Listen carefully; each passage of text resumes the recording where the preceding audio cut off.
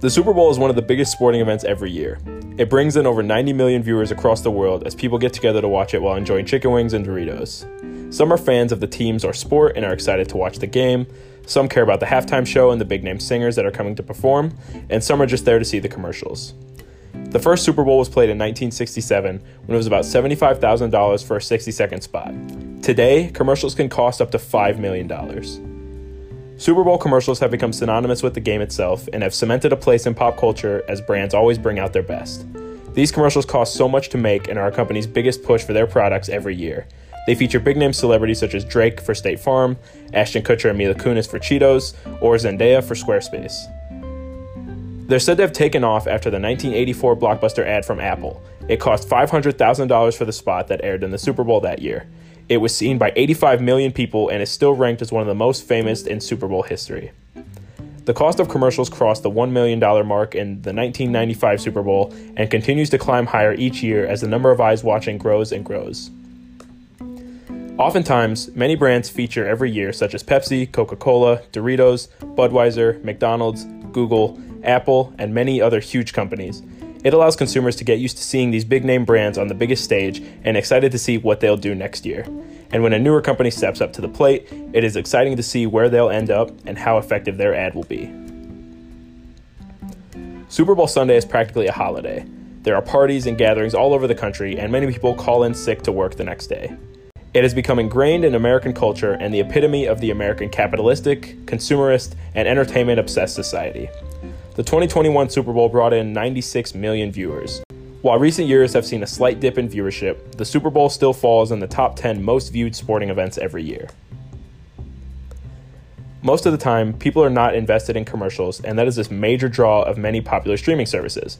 However, the Super Bowl has become known for their ads, meaning they have to fight for the viewer's attention and also make sure that they make good use of it while they have it. 7.3% of people state that commercials influence them to search online for more information. 8.4% state that commercials influence them to buy products from the advertisers. 16.9% become aware of the advertiser's brand. Only 4.4% state that the commercials bother them. The target audience of the Super Bowl is so wide, so advertisers have to make sure they can reach everybody watching or hone in on one piece they see as exceptionally valuable. The use of household celebrities means that they have the best chance to reach this wide audience. The same line of thinking applies to the big brands that come back every year to one-up their previous ads.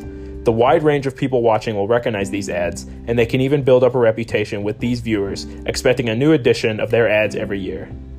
Most of the ads are comedic, which really works for group settings that most people watch the Super Bowl in. The comedy resonates well with these people, helps conversation after the game, and sticks in people's heads. Nationwide aired a commercial during the 2015 Super Bowl that hammered on a sad tone about a boy that didn't get to live out a life after a car accident. Audiences did not resonate with this commercial one bit, showing that you can't mess up the tone of the audience or your commercial will fail. A commercial's failure at the Super Bowl will ultimately result in that company being the social media laughingstock for weeks or even years after the fact. The halftime show puts on display another portion of marketing: music acts and their desire to be the most relevant or listened to every year. The Super Bowl halftime is seen as the biggest stage for music, and artists all over the world wish they had their name, their music, their stage design on display for the entire world. Previous acts have included Michael Jackson, Shakira, Justin Timberlake, Beyonce, Bruno Mars, Bruce Springsteen, Prince, Paul McCartney, The Rolling Stones, Britney Spears, and many more huge artists. Not only can the Super Bowl help push album sales and streams, but is a great milestone for an artist. Not only do performers encompass the biggest names, but they have to align with the Super Bowl's overall marketing scheme. Because so many different groups of people of all ages, gender, race, culture, and location will be watching, the performer has to be the most marketable and get all of these groups of people excited for the game and the show. This year's Super Bowl will feature the Bengals and the Rams, two teams people did not necessarily expect to see in the big game. Regardless of who you're rooting for, or if you're just around for the commercials or the halftime show, enjoy it. The